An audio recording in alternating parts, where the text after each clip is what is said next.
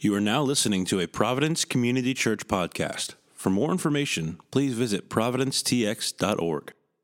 If you have your Bibles, if you could, turn to Mark chapter 9, verses 30 through 41. If you don't have a Bible, there should be one located underneath the seats in front of you. And if you don't have a Bible, you can call your own. Consider that a gift from us to you. Again, we're going to be in Mark chapter 9, verses 30 through 41. And if you could and are able, would you please stand for the reading of God's Word? Mark chapter 9, verse 30 through 41 says this: They went on from there and passed through Galilee, and he did not want anyone to know, for he was teaching his disciples, saying to them, The Son of Man is going to be delivered into the hands of men, and they will kill him. And when he is killed, after 3 days he will rise. But they did not understand the saying, and were afraid to ask him. And they came to Capernaum, and when he was in the house, he asked them, What were you discussing on the way? But they kept silent. For on the way they had argued with one another about who was the greatest. And he sat down and called the 12, and he said to them, If anyone would be first, he must be last of all and servant of all. And he took a child and put him in the midst of them, and taking him in his arms, he said to them, Whoever receives one such child in my name receives me, and whoever receives me receives not me, but him who sent me. And John said to him, Teacher, we saw someone casting out demons in your name, and we tried to stop him because he was not following us. And Jesus said, Do not stop him, for no one who does a mighty work in my name will be able to soon afterward to speak evil of me. For the one who is not against us is for us. For truly, I say to you, whoever gives you a cup of water to drink because you belong to Christ will by no means lose his reward. This is the word of the Lord. Thanks be to God. You may be seated.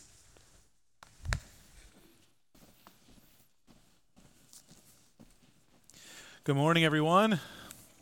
Good morning to you. I want to welcome you here to Providence. My name is Kort. I'm one of the pastors here at the church.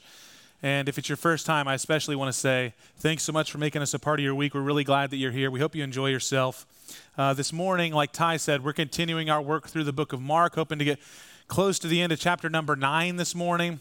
But we got a little bit of work to do, so what I'd like to do before we begin is just to pray for us, ask the Lord to speak to us through his word. And so if you'll bow your heads, I'll do that. Father, thank you. We humble ourselves under your mighty hand. We thank you that we have the privilege and the honor to get together and to sing to you. We thank you, my God, that your word has been preserved and provided for us.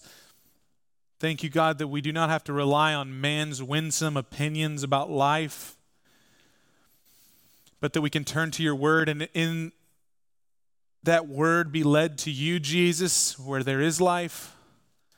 And so we do ask, Holy Spirit, would you open our ears to hear, open our eyes to see, soften our hearts that the seed of the gospel can be planted. God, we ask that you might produce a harvest in our lives. We do ask as a body that you would meet our needs corporately of the church, your bride. And Father, I ask specifically that you would meet our needs individually, every family, every person, every individual in the room, the children.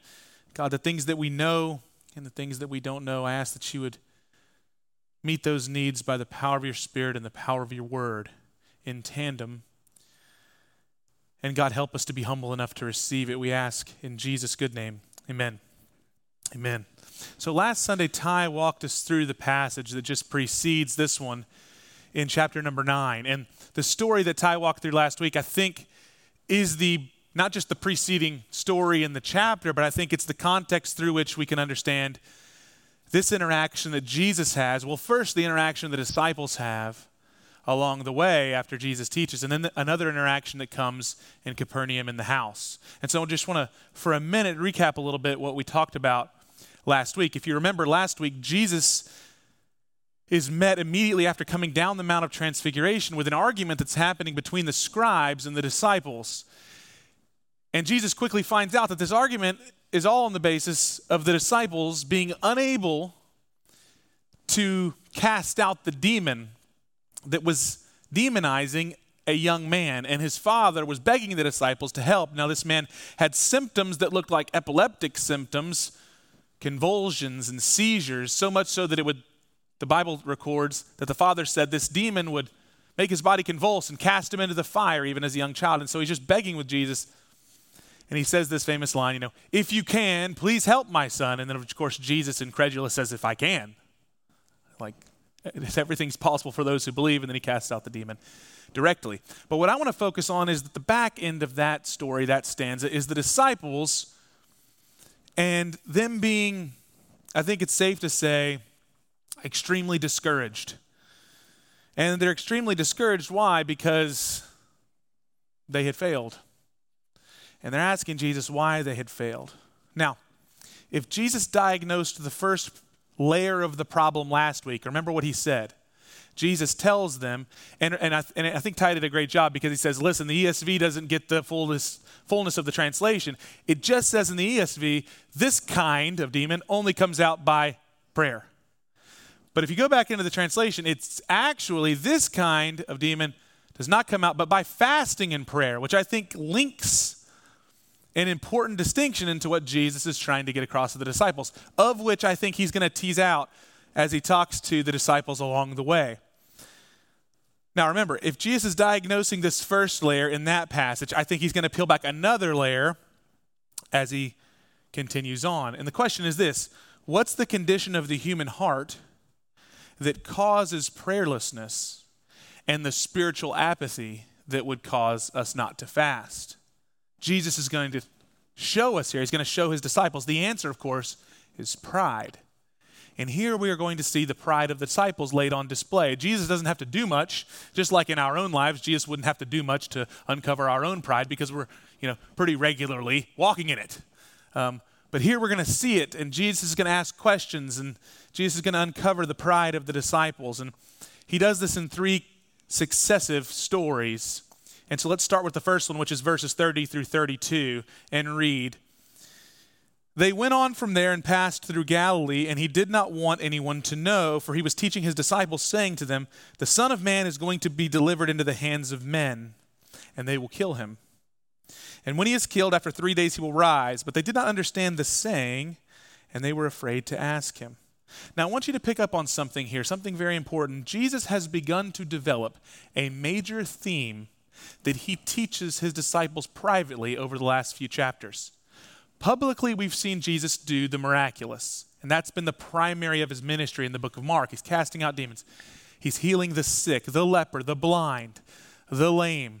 Jesus is feeding 5,000 people at once. That's the public ministry of Jesus. But in the last few chapters, we've seen that Jesus' private ministry with his disciples has been centered around one theme, and that is, I have to die. And then 3 days later, I will rise. He keeps telling them this. Each time he tells them, the Bible is explicit to record, they don't understand what he means. They don't understand what the meaning is behind this dying and rising. Now, for us reading it, knowing the full story from hindsight, we can look at this and say, how are they so blind? How do they not understand what he's saying? He's being plain. But remember, Jesus has not been plain in so many other instances. He's teaching in parables, like the kingdom of heaven is like a mustard seed, and then the disciples are trying to interpret, getting it wrong, and then Jesus has to explain it to them later. The kingdom of heaven's like a sower who goes out to sow seed, and they have to try to figure it out. They don't figure it out. Jesus says, you don't understand either, let me teach you about it. And this is what's been going on continually. And so what you have to think is happening is Jesus says, I have to die at the hands of men, and then 3 days later I'll rise. And they're thinking, what does he really mean? They're probably thinking, what's the metaphor here? What's the esoteric meaning behind this? They don't know that he means exactly what he's saying, directly. And this is not conjecture from me. The book of John says that finally Philip is so exhausted by trying to figure out Jesus' meaning that he says, if you just tell us plainly what you mean, show us the Father plainly, and then we'll do whatever, and that's the famous moment where Jesus says, do you not know that if you've seen me, you've seen the Father, Philip? But the disciples were exhausted by trying to understand the meaning of what Jesus was saying, and here he's being directly plain about his death.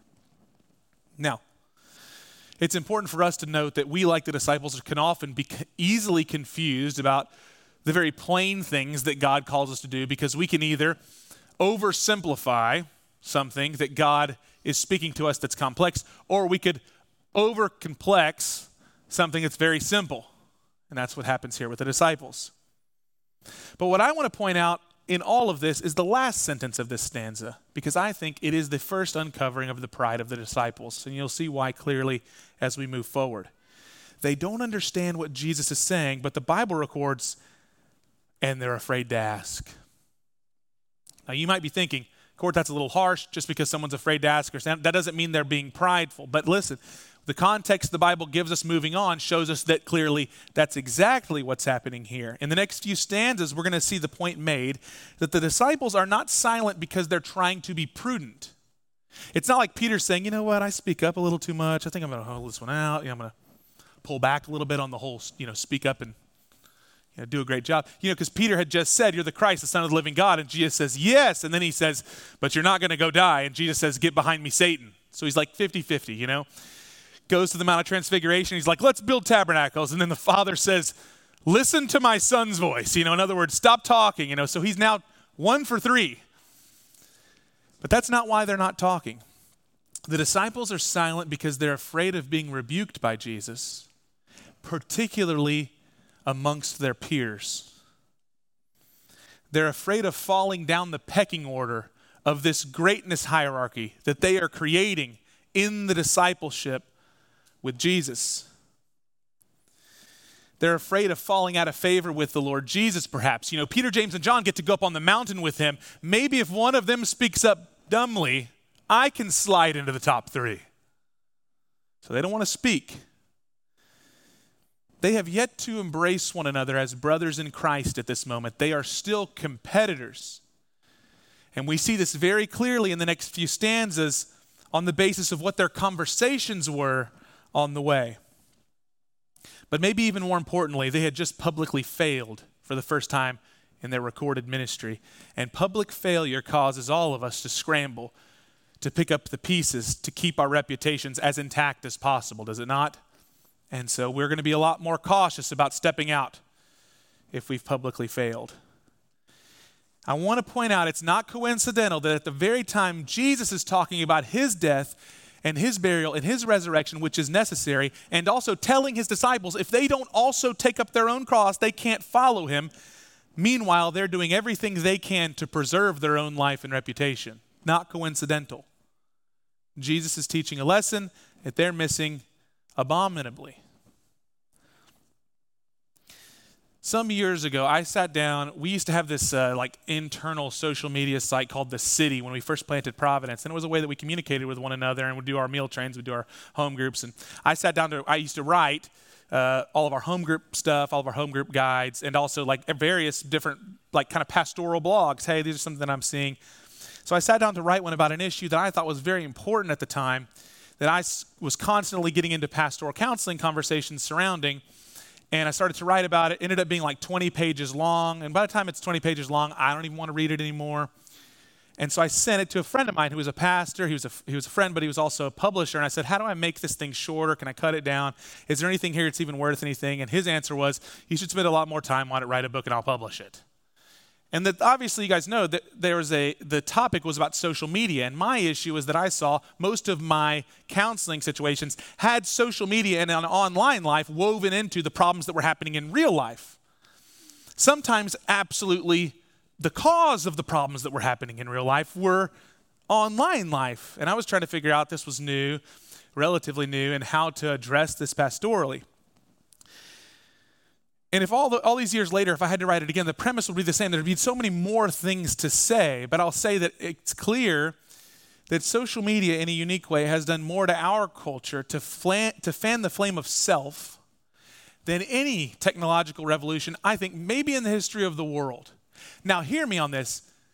Selfish pride is not new. It is as old and ancient as the garden. But the tools, the leverage points of society, this is altogether new, because it's like a fire, and if you were to just add oxygen to it, that flame can grow. And that's what these technological tools are. And I don't merely mean that it's affected us when we're on our phones or on our computers. What I mean is that it's affected us so that now our interpersonal relationships have become influenced by our online relationships and even the way that we interact. Now, I'm not saying anything nothing I'm saying is revolutionary. There have been total studies, psychiatric studies, that have been done on things like eye contact with young people, our inabilities to have interpersonal conversations, relationships, attentiveness, attention deficit disorders, the rise of all sorts of different, not just psychological sicknesses, but more than that. And a lot of greater scientists than me, greater minds than me have tied these things together. So I'm not saying things that are just like, oh, the crazy kook. This is just obvious if you're willing to open your eyes about it. My point is to talk about how this has invaded our own lives and made us now filter our entire world through the lens of self. Now, hear me on this. That's not new. What's new is the tools that encourage it, bolster it, and make it not just entirely okay, but the only way that you can live and think is to think through the lens of self. Let me give you some examples here. Think about how long, and I'm not saying this condemningly. Let's be a little more free about this. How long it takes us to go from admiring a family photo of a friend online to surveying our own family in light of that curated version of our friend's family. It goes like something like this. Man, that's a really beautiful picture of that family, my friend. How long does it take? Usually it's seconds, microseconds, to then wondering, why aren't our family photos that good? Look at them on vacation. Man, that looks beautiful too. Why aren't we taking more vacations? And it turns very quickly. Everything's through the lens of self. As it's admiring for like a half second, and then it's conjuring up all these feelings in us, whether it's resentment or bitterness or envy or strife or, every husband's in the room has maybe been sitting next to your wife and she's been on her phone, and then all of a sudden y'all get in an argument. You're like, where did that come from? I'll tell you sometimes where it might have come from. Or guys, and maybe you're doing that same thing with your wives. It doesn't go up and happen one way. But sometimes it starts to work something in you, and then you realize you're lashing out at your spouse about something that you weren't really mad at them about before. An example of this might be the vacations. You're like, I wasn't really hankering for a vacation, but now I'm mad at my husband. Why don't you take me anywhere? Maybe you see a date night your friend couple went out to, and you're like, you know what we don't do? Date night. Because you don't love me anymore, It happens so fast from like, I'm so happy for them to I'm so mad at you. How long does it take you from seeing a tragedy of a friend or maybe even a tragedy, just any tragedy online and mourning for them, to wondering how you are going to be perceived by the online crowds if you don't respond accordingly and quickly? Think about this. Something happens, it's really bad, and immediately you're like, oh my gosh, I can't believe that happened to them. Within microseconds, you're thinking, if I don't respond quickly, publicly now, I am a jerk. And I got to respond right. I got to say the right words. I got to like it. Because God forbid, if I don't like it, they know that I saw it, what are they going to think about me? Got to make sure that we respond in the correct way. As their flower is going to be coming, a letter is going to be going. Now, hear me on this. All of that's good, but notice the motivation is more about how you'll be perceived than the actual mourning. So it's not I'm doing this because I really care and love. I just don't want to be seen as, the person who doesn't care. I just don't want to be seen as. So you're obviously always defending against this potential reputational decline. How quickly do you feel obligated to have a public opinion about news that has just broken online across the world? Something happens in Bangladesh and you feel responsible to be an expert on Bangladesh politics in the next 30 seconds. Because if you don't respond, and you have to respond, it's not just respond with your opinion, it's like respond with what seems to be the opinion of most. So it's like quickly survey, okay, 80% of people seem to be on this side. I better be on this side too, so then we can shame the other 20%. They become the ladder rung upon which you climb up the social status because these terrible opinion people, The worst of all being maybe those people who have no opinion at all. These violent bigots, They say nothing about this tragedy, have no opinions. I could go on and on about this, but my point is, meanwhile, there's this ancient call from the Lord Jesus Christ that is at complete odds with this, and it's the call to die to self. Take up your cross, deny yourself, and follow me. Jesus is so adamant about this that he tells a man at one point when he says, I want to follow you, Jesus. He says, foxes have holes, birds have nests, but the Son of Man has nowhere to lay his head. He says, if you're not basically willing to walk away from everything, then you can't follow me. In other words, you have to die to the perception of self, die to the applause of the theater, die to the approval of others. Paul says in Galatians chapter 2, verse 20, I have been crucified with Christ, no longer I who live, but Christ who lives in me. And the life I now live, I live to the Son of God. In other words, Paul's entire Christian theology was that Saul of Tarsus had died, so he was uninterested in the opinions of man about Saul of Tarsus, because you can't offend dead men. So he lived his life to Christ. So if he suffered, he knew, I'm suffering because they hate Jesus, and so therefore I'll share gladly in the sufferings, because my life has already gone. Now, the idea and the promise of something like, and I'm not just saying social media, so hear me. I'm just saying the entire ecosystem technologically that you and I live in. The promise is that it would make us more self-aware and more connected.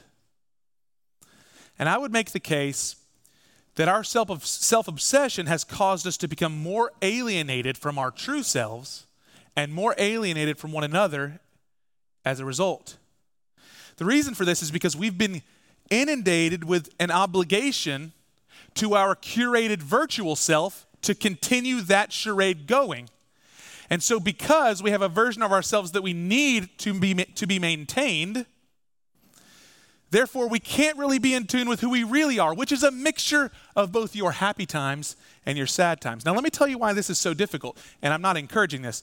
We all know that the happy picture on vacation with your family is not the whole picture, but I'm also not encouraging you to go out and send the Jerry Springer version of that so you can be more authentic. Now, here's why that's difficult, because incrementally we start becoming convinced that people only view this side of us, and maybe that's half true. Therefore, we have to keep up that impression. Now, what happens in your soul? You start actually believing your own press and becoming less in tune with who you really are, which is what? A broken sinner in need of God's grace. So is your family. And you're also simultaneously called by him, because of his grace, a saint. You're both of those things. But you can't be both of those things virtually. You have to be both of those things really, in reality, at the foot of the cross. Now, how does this alienate you from your neighbor? Well, now your neighborly relationships have that facade in between them, and therefore they can't be as deep as they need to be, because the curated version must survive. Now, again, I am not specifically just talking about this impact online. I'm talking about a perpetual impact, about never being in a room privately, because just in your pocket, right now, maybe some of you are even holding it close, like the teddy bear that it is a phone, of which case there's thousands of people who are readily available, not just for your conversations, but readily awaiting to see what your life's going to be like today. Right now. Our social status is not merely like our hometown like it was 50 years ago. Our social status, it is an array of people that we actually don't know all that well, and they don't actually know us all that well. But that's the curated version of us. Now you might be asking, what does this have to do with this passage, Kort? Now you're just becoming a cultural critic. What I'm saying is that our self-obsessive culture has birthed in us an infatuation with all the transient things that don't really matter. And in so doing, we've become numb to all the things that matter absolutely the most. So, more so even than the disciples, our conversations and all of our time is spent largely distracted by the things of the world, our passions inflamed to spend our lives on almost anything except asking the most important questions in life. That we have become a distracted people, so like the disciples who are about to start conversing about who's greater, rather than ask the King of the universe what he means by the cross and the resurrection. Now you and I can stand in haughty observance and judgment of that, or if we're wise, we could say, that sounds familiar to me. Because remember our passage in the context last week with Ty. These demons don't come out but by prayer and fasting. What's required for prayer and fasting? Humility. What is prayer at its most basic level if it is not asking the Father for that which you cannot attain apart from him? Prayer must begin with a recognition that you and I are incapable of attaining almost everything apart from God. Prayer begins with our gaze shifting to the Savior, and therefore the requisite for prayer is humility. Fasting, the requisite is humility. Now I say this not as a condemnation. I had to first sift through this in my own soul. Here's what I'm hoping for this morning, is that we would be awakened to the battle that's waging. There is a war for your affections, for your heart in your life. But the battlefield is a battlefield for your attention. Because that which can grab your gaze will have your heart. That which robs your time, takes your talents, takes your treasure, gets your worship. And so the attention war is on. And the reason I say something like the technological revolution is significant is because it also is on your attention. Let me tell you, your attention and your information sells for a lot, not coincidentally. Okay, and what's happening with the disciples? Their attention is so self-obsessed that they gaze away from Christ to ask him questions, and they start having an argument. Let's read verse 33. They came to Capernaum, and when he was in the house, he asked them, "What were you discussing on the way?" But they kept silent. There's the second time. They don't want to talk. For on the way, they had argued with one another about who was the greatest. And he sat down, and he called the 12, and he said to them, "If anyone would be first, he must be last of all and servant of all." And he took a child, and he put him in the midst of them, and taking him in his arms, he said to them, "Whoever receives one such child in my name receives me, and whoever receives me receives not me, but him who sent me." You got to love Jesus here. It would be very difficult to follow Jesus. It would be very difficult because any private conversations that you think that you have, he already knows what you've been talking about. Then he asks you rhetorical questions about those conversations, in which case you know that he knows the answer and you feel this kind of weird shame. And here's the thing. We look at this and we read this and be like, oh man, that'd be tough. That's what's happening right now in our lives. God knows everything we've ever said, done, and then we go into our prayer lives and we have this weird hiding from God thing that we do. And you may think that's crazy, we don't do that. It's been happening since the garden. You think that God shows up in the cool of the day walking in the garden and says, "Adam, where are you?" because he doesn't know? God asks questions because you need to know answers, not because he needs the answers. You need to say the answers. That's what confession is. God knows that we're sinners. He needs us to know that we're sinners so that the Savior's glory shines forth. But until we confess with our mouth that we are sinners, we remain in the dark about the Savior. So he calls to us and says, "What were you talking about on the way?" Because he wants the disciples to say, "About which one of us is greater?" Think about the craziness. And yet, if you're honest with yourself, you'll think, you know what? That also is like me and all my friends. I've never been in a group of guy friends that we couldn't make a competition out of almost anything. And this happens with the disciples. They're like, they just get done hearing Jesus, like miraculous things happening, exhibiting massive amounts of humility, and they start thinking, which one of us is actually closest to Christ? It's laughable, and yet it's what we do. That's why we have celebrity preachers that we rank in our heads. There's nothing more unfathomable to me than this. Who are we ranking? This is what Paul's issue was with the Corinthians. I follow Paul. I follow Cephas. I follow Apollos. And Paul's saying, who cares who you're following? Christ is all in all. But until we're able to confess with our mouths the pride that exists, we'll never actually get outside of the trap of pride, because only the Savior can open that cage. And what's necessary is for us to verbalize the answers to which God asks the questions, and yet he knows. 1 John chapter number 1, verses 8 through 10. I really could have picked almost any verse out of 1 John because they're just so chock full. But listen to what John says about sin. If we say we have no sin, we deceive ourselves, and the truth is not in us. Okay. So the disciples know that they've sinned. They know that there shouldn't be arguing about these crazy things. The enemy wants them to pretend like it's not sin. But they do know. That's why they have shame. Okay, so shame's not always a bad thing. There is such a thing as misplaced shame. But shame can lead us to truth, which is like I'm ashamed of something because I know that I ought not have done that thing. The next step with the enemy, though, is to keep your mouth closed to confess your sin. Watch this. If we confess our sins, he's faithful and just to forgive us our sins and to cleanse us from all unrighteousness. Now, the enemy wants them to remain silent that they might not confess their sins.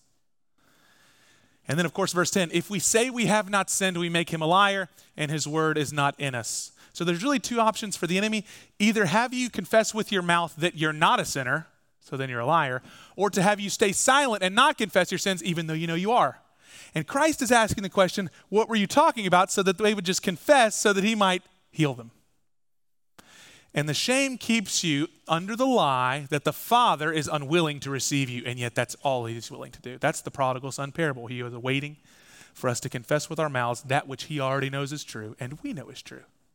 And then life comes. Life springs forth through the humility. Now, there's something else going on here. Jesus offers these two concepts to them as an object lesson. He says, if you want to be first, you have to become last. If you want to be great, you got to be a servant. And then he brings a child up and he says, anyone who receives this child in my name receives me. And anyone who receives me receives him who sent me, the Father.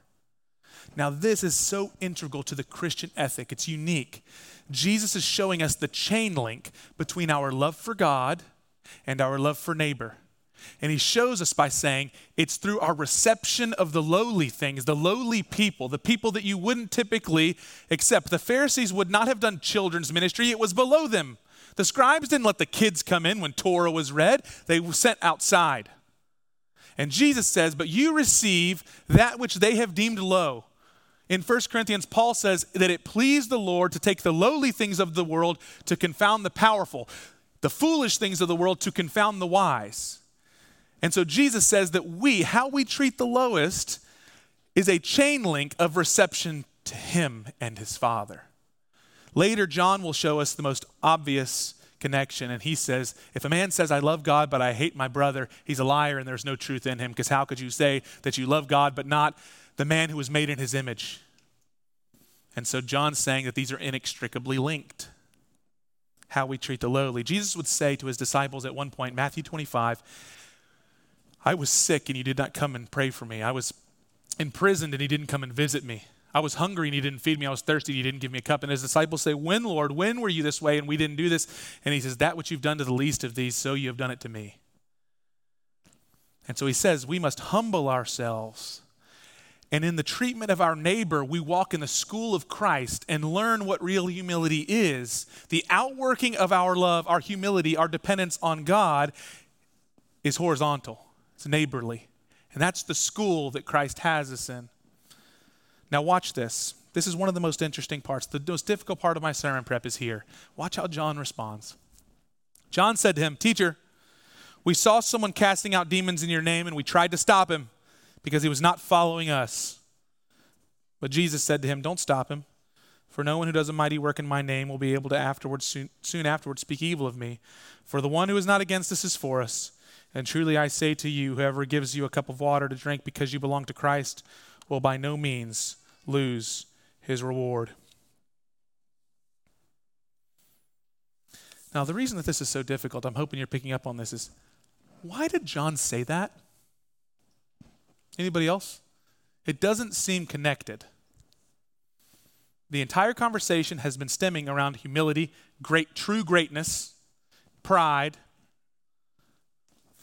John responds, I found some people that were casting out demons in your name, and I shut it down because they didn't follow us. Why would he say this? It took me a long time to think this through. And it occurred to me, it would not be surprising for the disciples to be scandalized by one of the people from the crowds casting out demons in Jesus' name. This authority that had only just recently been bestowed upon the 12 by Jesus himself, they are exercising, and they are just this random person. Did they understand the depths of Jesus' teaching? Were they rebuked personally by the Lord and taught by him privately the parables? Had they been commissioned to go from town to town to preach in the authority of his name, casting out demons? Were they actually showing humility by being this presumptuous? And so the passage reads something like this. John stands up and says, you know what, Jesus? I've met some of these prideful people like you're talking about. I shut them down. Now, you should read that and think, hopefully, we're thinking, I resonate with this. Because what we see here is that brother or that sister that goes to class, learns a new truth, and immediately takes up a role as teacher. You guys know who I'm talking about. I'm not saying it's you. I'm just saying it's you. It's when God teaches us humility, and within 6 hours of that moment of prayer, we are now leading a Bible study on humility. It's when we're hearing a sermon, and the moment that the spirit of the conviction of the Lord comes on our heart, we immediately think, you know who else needs to hear this? My family. Start hearing, you know what? The Lord starts to convict us about repenting of our pride. You know what? All my family are prideful.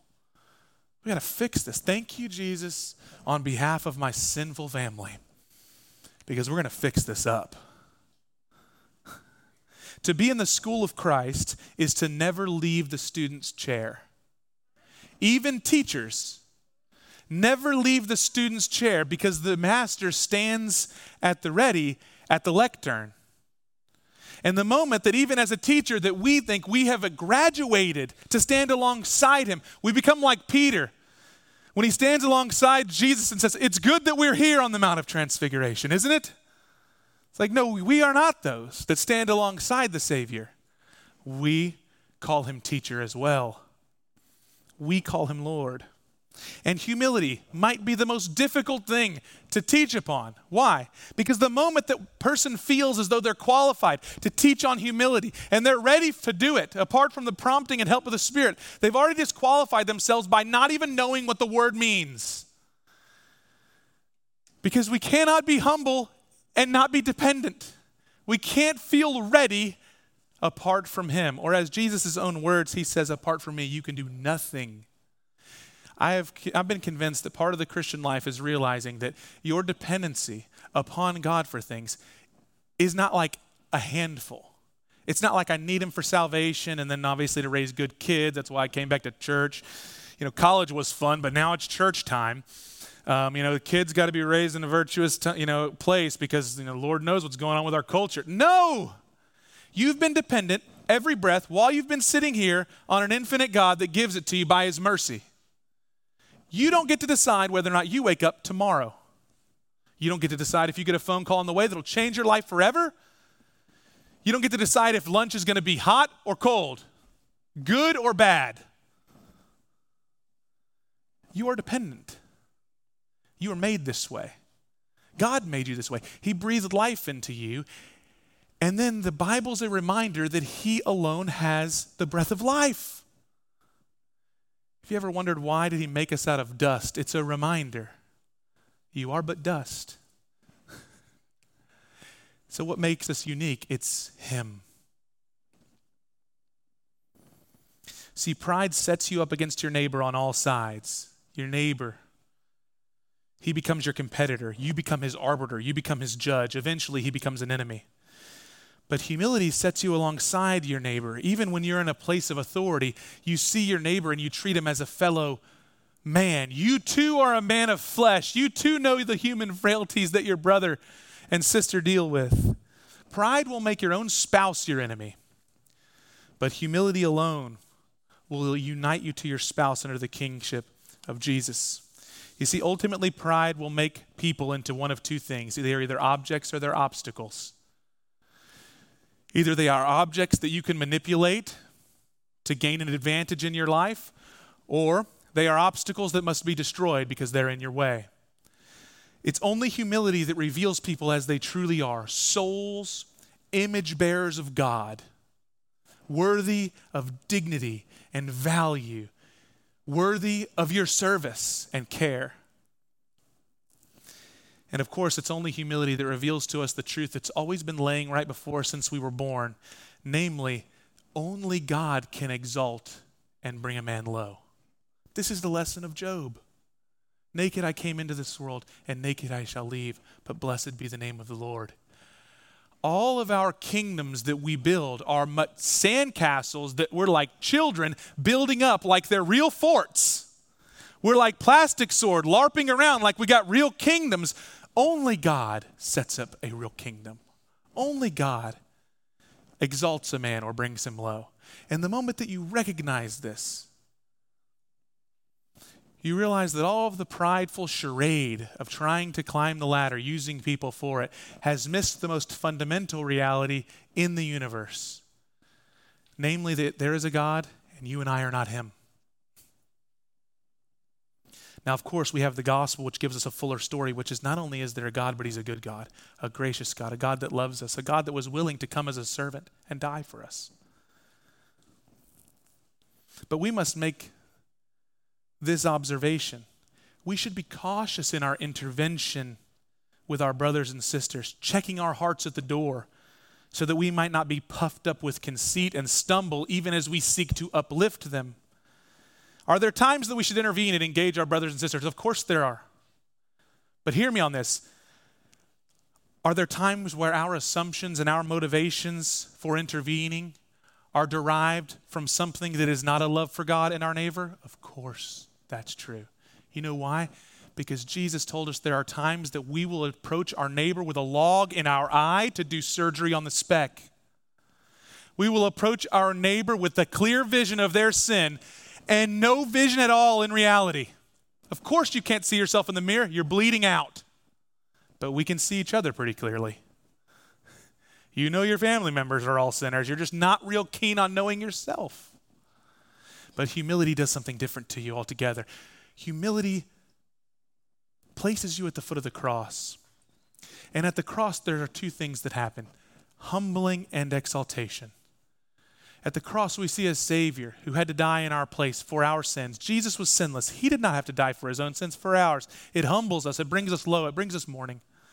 But the cross exalts us because what we know is that 3 days later, he rises. And rather than coming to us as enemies, he extends his hands to us as children and says, "Come to me, all of you who are laboring, you're heavy laden. I'll give you rest from all of your kingdom building, and I'll offer you a kingdom that's eternal." And so simultaneously, when we humble ourselves under the mighty hand of God, he lifts us up. I want to finish with this thought. Most of us think that a humility is turning the volume down on ourselves, thinking about ourselves less, thinking less of ourselves, all of these things. And of course, that's an aim, right? We want to do that. But the only successful route to humility that I see in the Old and New Testaments is something altogether different.